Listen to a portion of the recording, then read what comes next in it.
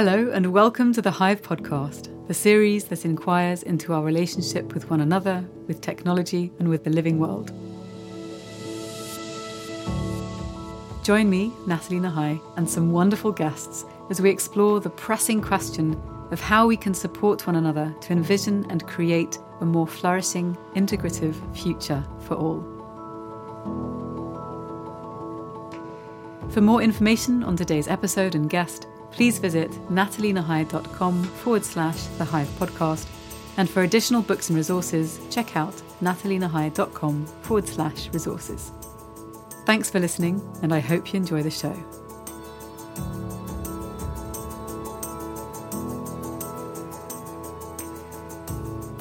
In this conversation, I have the pleasure of speaking with Dr. David Luke, Senior Lecturer in Psychology at the University of Greenwich.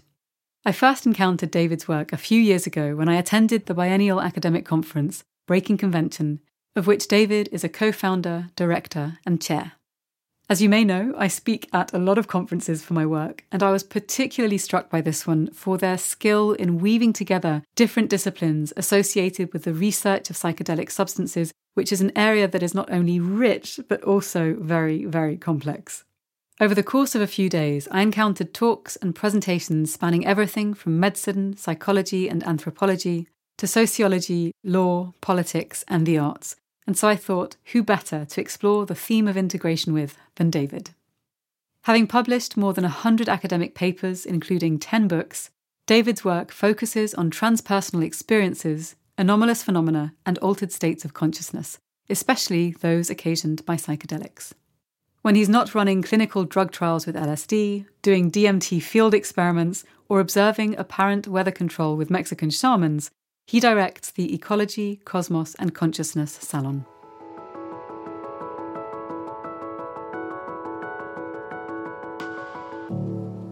David, it's a pleasure to have you on the podcast. I've been following your work for a while. How are you doing today? I'm great. Thank you so much for having me. It's really a real pleasure to be here. My pleasure. And shout out to Sam Gandhi for putting us in contact, because he is the one that put the connection together. And on the point of connection, I've been reading a lot recently about ideas around entanglement and the interconnectedness of all life, and also what that looks like in terms of within the human species. And so I'd like to start with the question, what do you think is going on in the global human psyche right now? Wow, that's a really deep question to just get started with. Well, where can we take that? I mean, there is a deep degree of interconnectedness, and I think life and our psyches and 21st century living is becoming increasingly more complex and involved and interconnected and yet fragmented simultaneously, interconnected by the wealth of different communication channels that we have and ways of relating, but also more fragmented by those very communication channels. And we're in danger of also losing a connection to our environment through the use of technology and social media and so on. But we are lurching into ever-increasing complexity and interconnectedness, I feel. Two books immediately spring to mind when you talk about entanglement, and of course it's used in a sense of quantum physics. But there's a great book by Dean Radin called Entangled Minds. I should say, when he talks about the extant research on psychic abilities, for want of a better term. Oh, interesting. And how we've got to a point now where there is a good body of research to support the idea that we are all interconnected and in ways which go beyond our normal sensory abilities. And the other book, which I've been a massive fan of very recently, is Merlin Sheldrake's Entangled Life, which I accidentally mentioned already. Looking at all these kind of mycelial interconnections that go on, not least with the Wood Wide Web and all the fungus that exists within us and between us and sustains life in many, many ways, but also brings into play this idea of being lichenized, how the increasing complexity of the living world as we understand it. Obviously, it's always been extremely complex, but but that there are new layers upon layers of complexity that we're discovering, how two different distinct species can come together and form a lichen and bring together different elements of those two species and different skills and create a completely separate living entity, and yet then split apart again. And that even we have the kind of layers of complexity of organisms living within cells, much like our own mitochondria, but within those organisms we might find other organisms, and inside those organisms we might find other organisms. So we're moving towards increasing complexity all the time. And I can hear your dog in the background. What's his or her name? Oh yeah, Arwen. She'd sneaked in. Arwen. Hi Arwen, welcome. I forgot she was there. She's going to be in the kitchen. Sorry. So go on, with symbiosis, I think what you're describing, I mean, humans and dogs in the best of scenarios kind of follow that route, I think. Yeah, absolutely. So in terms of entanglement, I mean, as some quantum theories would have it, everything is entangled with everything else. And but on a kind of socio-cultural, political, spiritual level, I think we're increasingly moving towards that idea and sense anyway. Some of those ways in which we can explore that are on the psychic level and on the biological level, but also the socio-cultural. So speaking about the social cultural, one of the themes, or the key theme that I'm interested in exploring in this season, is around integration. And that means very different things in different contexts. So I wonder, from your perspective and your work as an academic, as someone who dances at the fringes of what's perceived as acceptable perhaps within certain academic circles, how do you conceive of integration within the personal, educational and cultural realms? So again, a beautifully broad jumping off point there. But most of my work around integration per se on a psychological level is dealing with how people integrate psychedelic experiences primarily, and also what we might call exceptional human experiences, which is kind of my broader area of research. Those experiences which take us beyond our usual sense of self into connection with a deeper, broader other. And how those experiences get integrated, not just by the individual, but into society and the academy at large is a growing and curious question. Sorry, but I think my dog's now leaving. Bye, Owen. which is a good thing. She got fed up with just listening to people chatting. I know, it's no fun. But I think, so in my line of work, I mean, I've basically committed double career suicide by one investigating parapsychology and the other with psychedelics. And, in this current era, psychedelics are suddenly quite cool and a bit of a hot button topic. And suddenly everybody wants to be in on the research, or at least the funding for them. But you can see that there has been a shift, certainly within the academy in which I operate, that people are beginning to accept these dimensions a bit more openly in the public-facing domain. I think privately, people probably always had, in the majority, a sense of support for this realm of experience. And to give you an example, when I first started putting on the Breaking Convention Psychedelic Conference at our university with my colleagues, it got a bit of a big splash across the university webpage, and I was kind of slightly terrified about coming out, with all my colleagues and what they would think and all the rest of it, putting on this huge psychedelic conference. But I'd get this kind of knock at the door after it went live, and my colleagues would kind of look both ways first of all, and then pop their head in and go, "Oh, this conference you're doing, it's really interesting. Did I ever tell you about the time that ... As if they were the only person in the department who did that. And it turns out, the majority of them I'd get that little knock on the door from.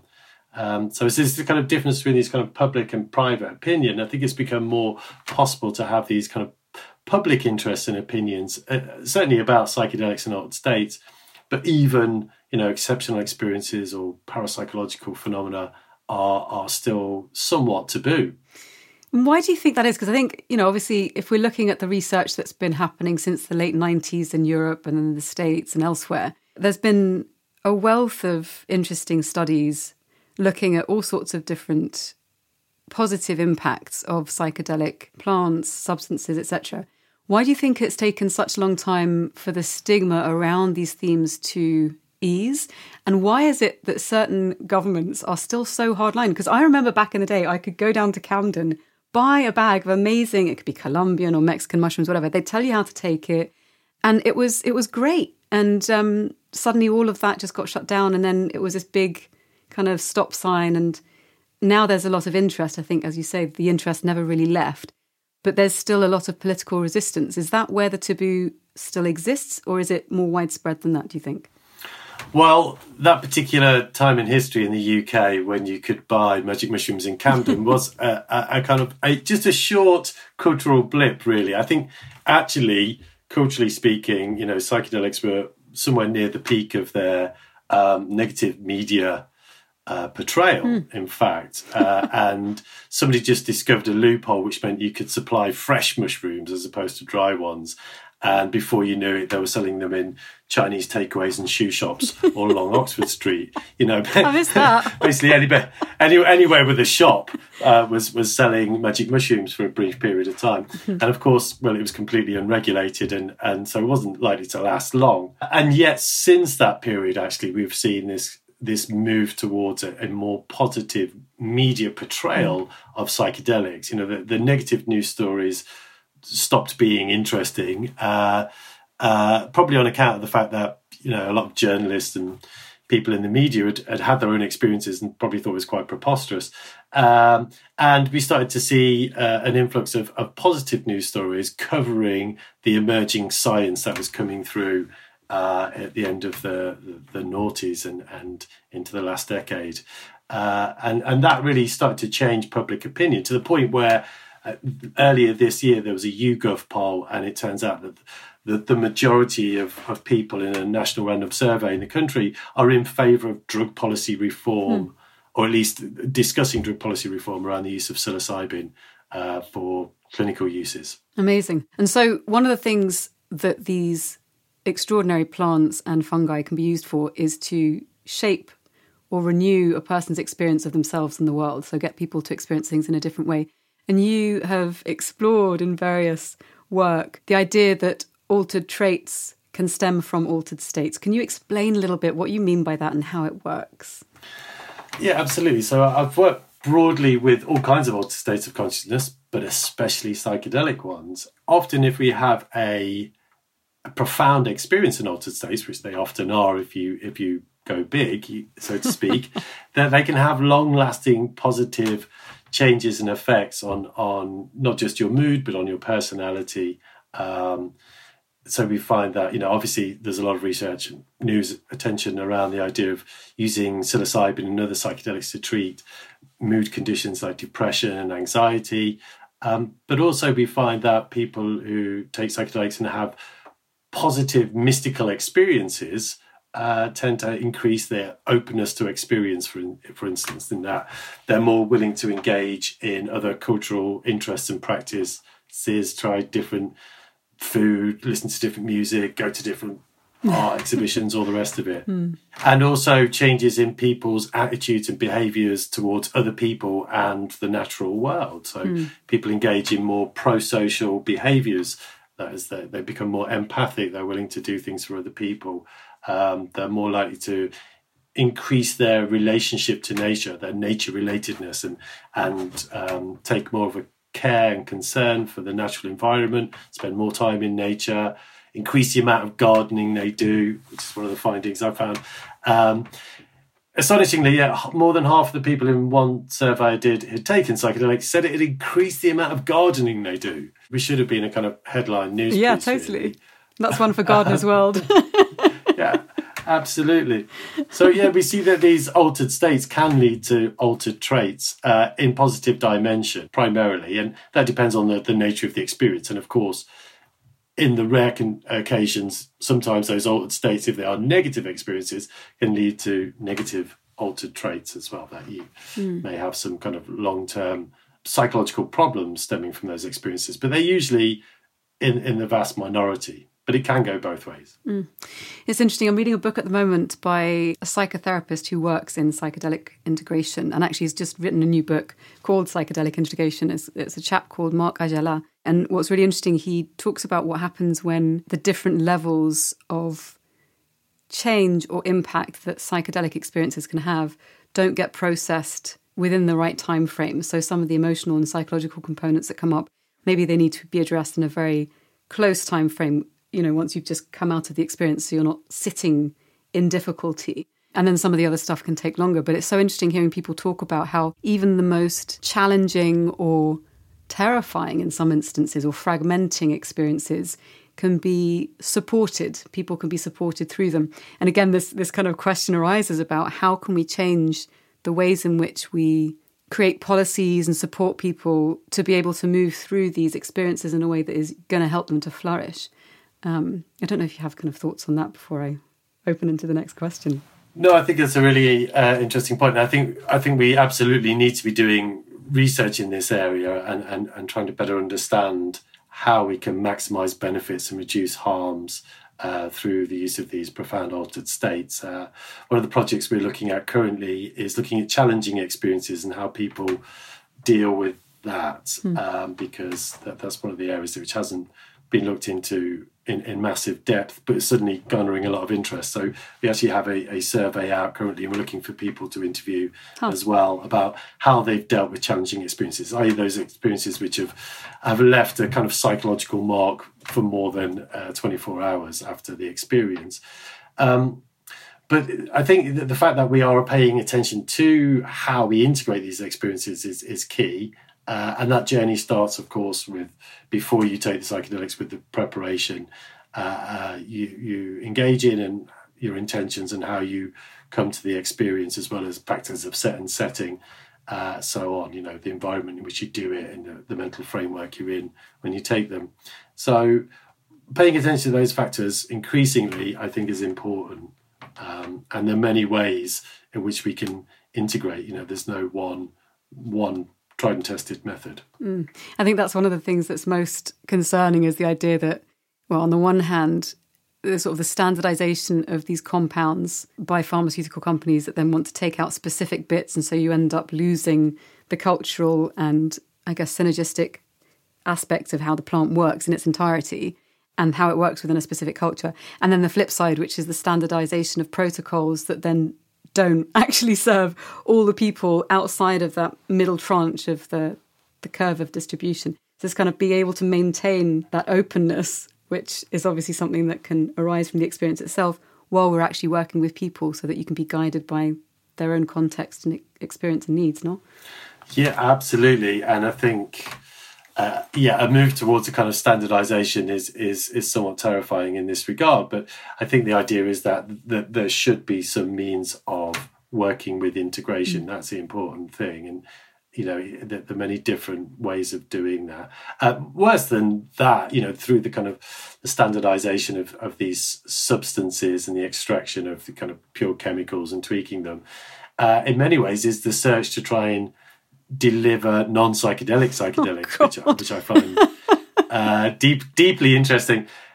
Which is DARPA, for instance, in the States have just pumped $23 million into doing research in this area. Wow. In the quest to find chemicals like psychedelic chemicals, which seemingly affect the same parts of the brain, but in a way which doesn't give you a psychedelic experience, in the hope that they will be as effective in treating clinical conditions like depression and anxiety and so on, without giving people a psychedelic experience. Do you not think they're missing a massive trick? Yeah, no, you're absolutely right. I'm half tempted to rush down to the bookies now and say, I just don't think this is going to work, guys. Just like part of the thing is actually having a psychedelic experience. Like, no, it's like, if you're able to take sugar, and I understand that not everyone can, but if you're able to have sugar and then someone does like a chocolate cake without sugar, I'm like, give me the freaking chocolate cake with all of the sugar. I'll just get fat for a while. It's fine. Like, why would you want to remove all the really, like, you're kind of taking the soul out of the thing. Maybe that's a bit extreme, but like, that's, I don't know. On a deep level, that just feels off. Yeah, to me. Most people have that reaction when you tell them about it. And, you can see how it could work for those kind of sugar-free or psychedelic-free people who really can't tolerate it. But it's kind of also back to the old school model of just here, take this drug, you won't have to do anything, and you're just going to get better. The drug will do all the work for you, like we have with kind of antidepressants currently, which are kind of somewhat doomed to failure. And I think it's just that whole approach is pretty preposterous, not least because it looks like having a profound psychedelic experience is really key to having the better clinical outcomes. But maybe also that's the part which is so threatening as well. I mean, I think if we're talking about ways in which people can profoundly change, if they work with whatever insights or experience they have and they enact changes that are going to help them flourish in day-to-day life, because obviously the experience is the experience, but if you don't do anything with it, it's not guaranteed that it's going to have any long-lasting change. So if you don't even offer people that chance, I don't see much benefit. No, sure. But so I'm with you on that. But let's talk a bit about the current overarching system of human civilization being quite extractivist, and we're locked into this very complex and quite destructive system, if we're thinking about it from the perspective of economics, from the way that we get our food, our fuel, etc. And we're kind of on a collision course, I think. Most people would probably agree with that right now. What role do you think entheogens can play in reconnecting us into ourselves as part of the wider web of life? And where does that lead us in terms of protecting what we then come to remember that we love? That's quite a leading question, I think. No, well, I think you know where I'm likely to go with it, so that's okay. But yeah, I think I think entheogens do have a role to play in all of this. I mean, they're not the kind of magic bullet solution to all of our ecological problems, but I think they can certainly play a role in that. The research has shown that they do tend to make people feel more connected to the natural world. Actually, 100% of people in my survey taking psychedelics said taking psychedelics had made them feel more connected to nature. So there you go. That's pretty high kind of outcome rate, I would say. And that the majority of those people also felt more concerned for the environment. So if you change people's attitudes, it'll help to change their behaviours. They'll take more care of their environment. And this has a kind of positive feedback loop effect in that people who are more concerned and take more care of the environment are going to enhance the environment for everybody else. And actually more time spent in nature is kind of better for everybody's well-being, particularly if it's a less degraded environment. So, it's not just a benefit for the environment, it's a kind of feedback loop benefit for everybody on a kind of well-being level. So I think there's a role for psychedelics, A, first of all, in connecting people, B, in the interaction between the use of psychedelics and psychotherapy, in that we should be moving towards a more kind of nature-based psychotherapies and integration of psychedelic experiences, which would probably have the beneficial effect of increasing our connection to nature even more and having this whole extra feedback loop of well-being. That they may help people who have kind of ecological activism burnout, for instance, in particular, or people who are dealing with the depression, anxiety around ecological crisis and disaster, in that they may have a special place in helping people feel that actually, trust in nature and we'll be okay. And then finally, and I think this is an area which hasn't really been looked into very much, but I've been interested in the use of entheogens and psychedelics for creative problem solving. And we've done a lot of research with top level scientists, for instance, giving them psychedelics to creative problem solve their technical and theoretical problems, right at the cutting edge, from kind of people working on Higgs boson or kind of higher dimensional mathematicians and so on. And one of the participants in our study, which we haven't fully published yet, was Merlin Sheldrake, who, as I mentioned, published this book, Entangled Life. And what's interesting about Merlin's experience, which he talks about in the first chapter of the book, where he took LSD for creative problem solving, his PhD conundrum, which was, what is the nature of the relationship between this fungus and a plant, which are always kind of found together? Is it parasitic or is it symbiotic? And you can read his book to find out his ideas, but the point was, under the influence of LSD, he had the experience of turning into the fungus. And we were watching him. He didn't actually, so I'm sure about that. But he had the experience of being the fungus growing inside the rootstock of the plant. Amazing. And this kind of changed his whole perspective, not just on his PhD problem, but on biology and how we do science. And that, we can look at it from a non-human perspective, right? And that we can have an experience of seeing these problems, old problems, from the perspective of a different species, and it gives you a whole nother look on things. And I think that could be really key in dealing with these environmental and ecological problems. I mean, this is something that indigenous Amazonians have kind of do naturally, right? It's embedded within Amerindian cosmology, and it's what the anthropologist Eduardo Vivero de Castros calls perspectivism, which is, indigenous peoples of the Americas traditionally, if you want to understand something, you want to know what something's useful for or what its benefits are, or is you try your best to become that thing, to get into the mindset of it. It's kind of knowing by becoming, which is a completely antithetical epistemology to what we have in the West of let's try and detach ourselves as much as possible from the thing we want to understand and try and desiccate it and slice it and measure it and try and be as objective as possible, which is of course completely impossible. But it leads to this kind of divorcing of yourself from the things you are trying to understand, and very much part of the materialist reductionist endeavour, which is also kind of somewhat parallel to this kind of materialist perspective about the way we treat the natural resources of the world. They're just there to be kind of dissected and desiccated and used and extracted and all the rest of it. So we can see how this kind of creative problem solving with entheogens, with psychedelics, could lead to more ecologically orientated solutions to ecological problems, which are from a non-human perspective, right? Because we're still stuck in our, how's it going to benefit us kind of perspective. It's like, we're all in this together. And that's what we find from indigenous shamanic worldviews, is that we are not apart from nature, we are part of nature. And I think psychedelics can have a role in shifting that perspective and helping us come to a new way of doing science or of kind of problem solving existing issues, by being hyper subjective, by trying to become the other thing, as well as being objective and using our empirical science too. And I'll just wrap this up, but in one survey I found that, I love statistics, 25%, and they're not all made up on the spot, 25% of people in our survey who'd taken ayahuasca said they'd had this experience of changing into another species. So it's something that's very common to psychedelic experiences, but isn't always necessarily what you read on the tin when you go off on your ayahuasca retreat.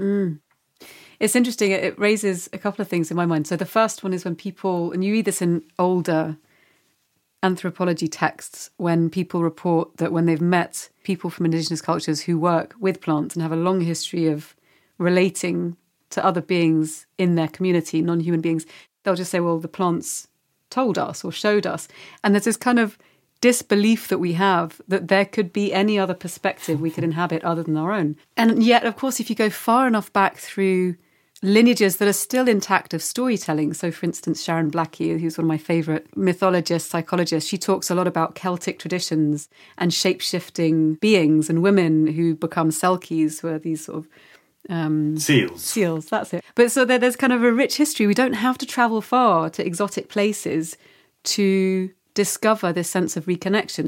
It's there way back somewhere. And so kind of on that note, one of the things that's a little bit more intriguing, I mean, it's all intriguing, but particularly piqued my curiosity, was the fact that you're also known for exploring apparent weather control with Mexican shamans. I totally want to hear about that. Do you want to talk about it a little bit? I mean, I can do. Other than say, I haven't got very far with it as yet, other than kind of observing a few mind-blowing incidents. Wait, let's hear some of those. Well, I can tell you about that. I mean, the project, I got a small grant to pursue this, which I haven't actually adopted as yet because, still in the kind of post-pandemic era, and other projects kind of took over. But there is a plan at some point to get this underway, where we would do some kind of empirical research exploring something that Indigenous people the world over often say is that, they have certain people in their communities whose job it is to make it rain, and they can do that somewhat at will if they make the right propitiations and do the right kind of rituals and offerings and things like that. And then we can test that empirically. That we can say, okay, they say it's going to rain tomorrow in this place at this time, and we can check our weather charts and algorithms and see what the probability is of it actually raining in that place. So that's the kind of planned empirical project. And I was hoping to do this with the Baradico, which are indigenous group of people from a nation of people from Mexico who've been using peyote, we believe, in that region for thousands of years, most likely, in this kind of shamanic tradition. And they also, profess to change the weather. And on meeting them one time, we were going up there to go on a pilgrimage with them, where they go and pick the peyote, and we kind of turned up with the indigenous shaman we were working with, and he was there to meet the rest of his kind of ceremonial team from his clan, and they all kind of met. And they immediately got to arguing. We were just kind of standing there next to our pickup truck, kind of waving, hoping to introduce ourselves. And they were just completely ignored. And they were just all kind of started arguing. And then, but behind them, whilst all this was happening, this huge dust devil got going in the field behind them, which was, a couple of 100 feet high as far as I could work out, and 30 to 40 feet across or whatever. It was massive. And no, bigger than that, I would say. Actually, probably more like that, but in meters. Oof. It was huge. And it just sucked up all these kind of maize leaves, and it was starting to move in our direction. Oh, no. And it wasn't very far away. You're like, guys, shut up, stop arguing. Well, exactly that. And I was like, and at one point it was getting so close, I was like, I had to interrupt them. And I was like, hey, look behind you, and they just turned around and they were just completely nonchalant about it. They were like, oh, surprise. But then, and like, a couple of them gestured with their hands to kind of shove it out of the way. They kind of just moved it. Like, they gestured with their hands to move it out of the way. And then it's instantly changed direction and kind of went round us in this arc, in the direction they were seemingly shoving it. And then just passed round us, got to the back of us, and then carried on going in the direction it was originally going in. And it was like, what did they just do? We're all looking at each other, did you see that? Yes, we're all in absolute astonishment. They didn't miss a beat, however. They were just back to arguing instantly. As soon as they gestured for it to move, that's so human. They were like, oh yeah, whatever, big dust up. Wow. Anyway, as I was saying. So did you get to meet them in the end? Did they finally resolve their...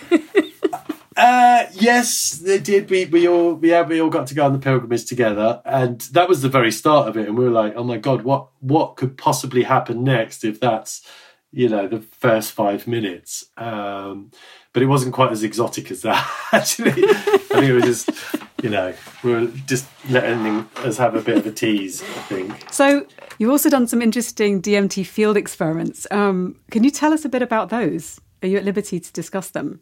Yes, and again, I haven't fully published, this is the kind of story of my life, I haven't fully published all the findings from this work yet, but so this was kind of to basically inform and complement a lab-based research project we're going to be doing and collaborating on at Imperial, and we're looking at the nature of people's kind of exceptional experiences with DMT, not least encounters with entities, which are very common experiences at high doses.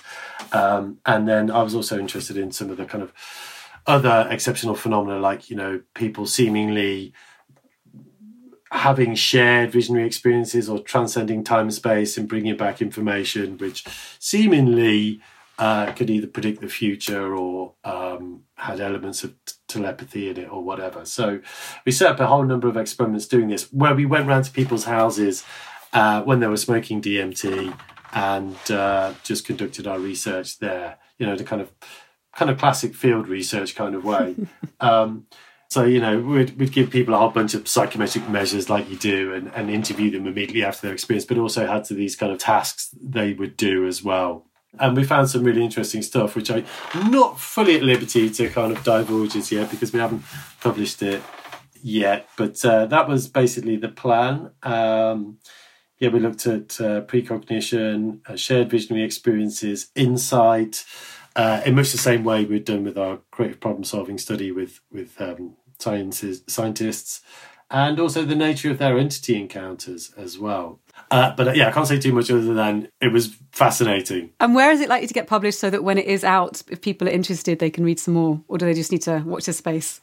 Well, this is an interesting question. It depends which journal's willing to stick their neck out and publish it, really, because it's quite controversial stuff. It's not the kind of stuff you're supposed to do as a scientist if you want to get published, which is, a sad indictment of where we are in terms of like the sociology of science is probably more damning and telling about human condition than is the actual science in many ways. It's like, as a scientist, you're only allowed to ask certain kinds of questions, or you're supposed to be asked. You're meant to be open-minded and, pushing boundaries and all the rest of it. But there are still areas of the scientific endeavour which are taboo. And you can see that because nobody actually does research in those areas, right? Unless you want to commit career suicide.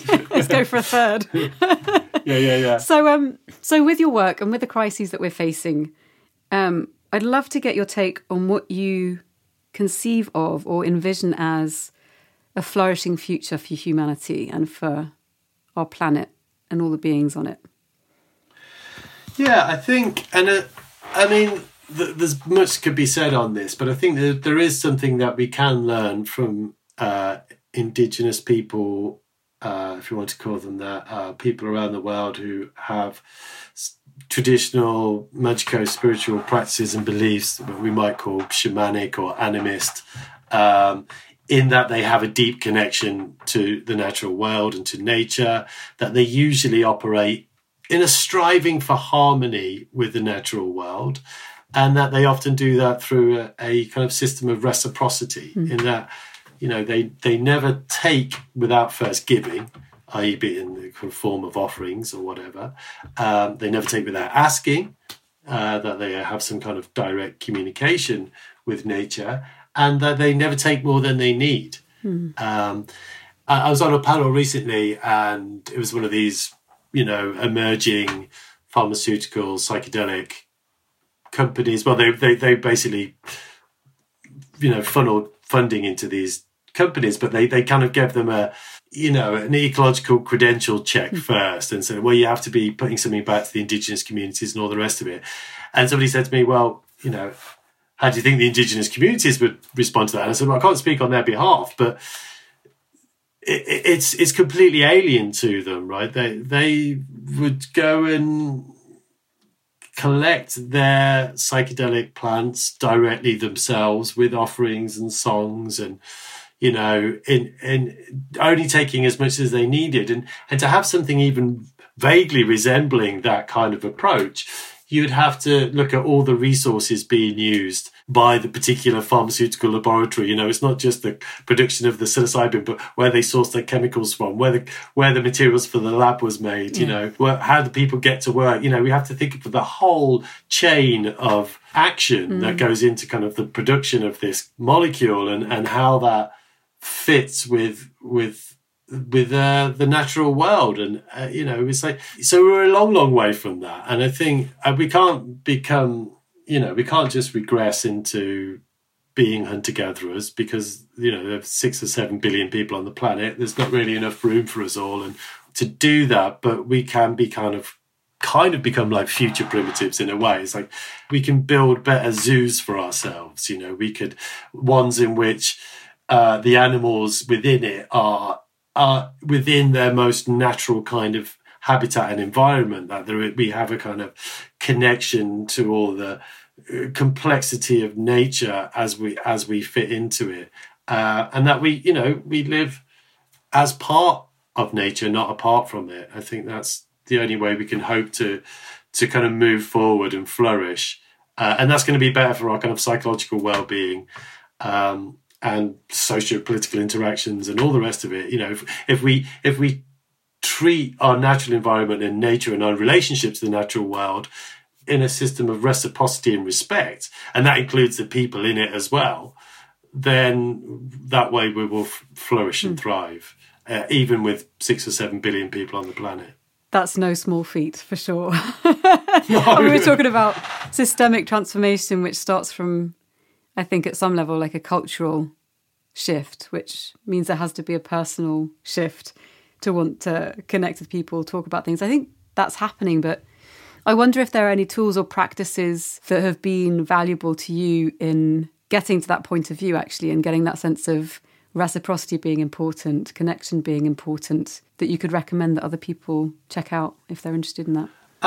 Only through, my work with Indigenous people, primarily with Radica, but also, just sitting in ceremony with people, being in community. I think all those things are important, and having these journeys into alt states. That's how I've come to learn to do it. I'm not saying that's the only way. There's many ways, and as you point out, it has to start at the personal level, and then but it can't just end at the personal level. It's like any kind of spiritual practice without some kind of activism can easily descend into kind of mystical nasal gazing. Yeah. And any kind of activism, whatever its beneficial purpose, without some kind of spiritual connection, it just very easily descends into politics. And I think, we have to have a bit of both. It has to be kind of inwardly and externally kind of focused spiritual action, however you want to interpret, spiritual, but that we move forward with a sense of connection and a sense of who we are and what we are in the world. And so finally then, when you come across really challenging periods of life, or things go wrong, or people kind of look at you and go, oh my God, you're barking up not even the wrong tree, but the wrong forest, which I imagine might have happened with the kind of exploratory work that you do. How do you orient yourself towards hope on dark days? Thank you for that question. Well, actually, I don't tend to have those kind of challenges in my professional life. Curiously, people either just ignore my work or they kind of tend to like it. But nobody tends to challenge me much, which is a bit disappointing. I would like more challenge. But on my dark days, which I have many of, especially recently when everything seems to have been going wrong, how do I find hope? I go and spend time in the forest, I go and spend time in nature. I just try and reconnect. And I think just time spent in nature is deeply nourishing, and it reminds us of who and what we are, and makes us feel humble and interconnected. And I think when we remember those things, our own personal problems can seem a bit more trivial. And so that helps. Well, it's been a pleasure talking with you. If people want to find out more about you, what are the best places to find you? You can find me on my university webpage, the University of Greenwich. I've got all my papers on academia.edu with links to all my books. And I often found roaming around on social media, on Instagram or Twitter or Facebook, but as little as possible. I try and avoid them as much as I can. Well, David, it's been a real pleasure. Thank you so much for your time today. It's been really fun. Thank you for the interview. I've really enjoyed it.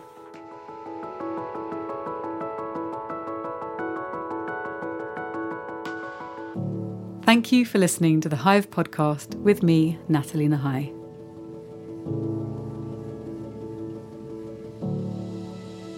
If you enjoyed the show, please do give it a rating and a review, as it helps to reach new ears. For more information, you can visit natalienahai.com/The Hive Podcast. And you can also reach out to me on Twitter and LinkedIn at Natalie Nahai. My thanks to Caro C for producing. Thank you for listening, and I look forward to sharing more with you in the next episode.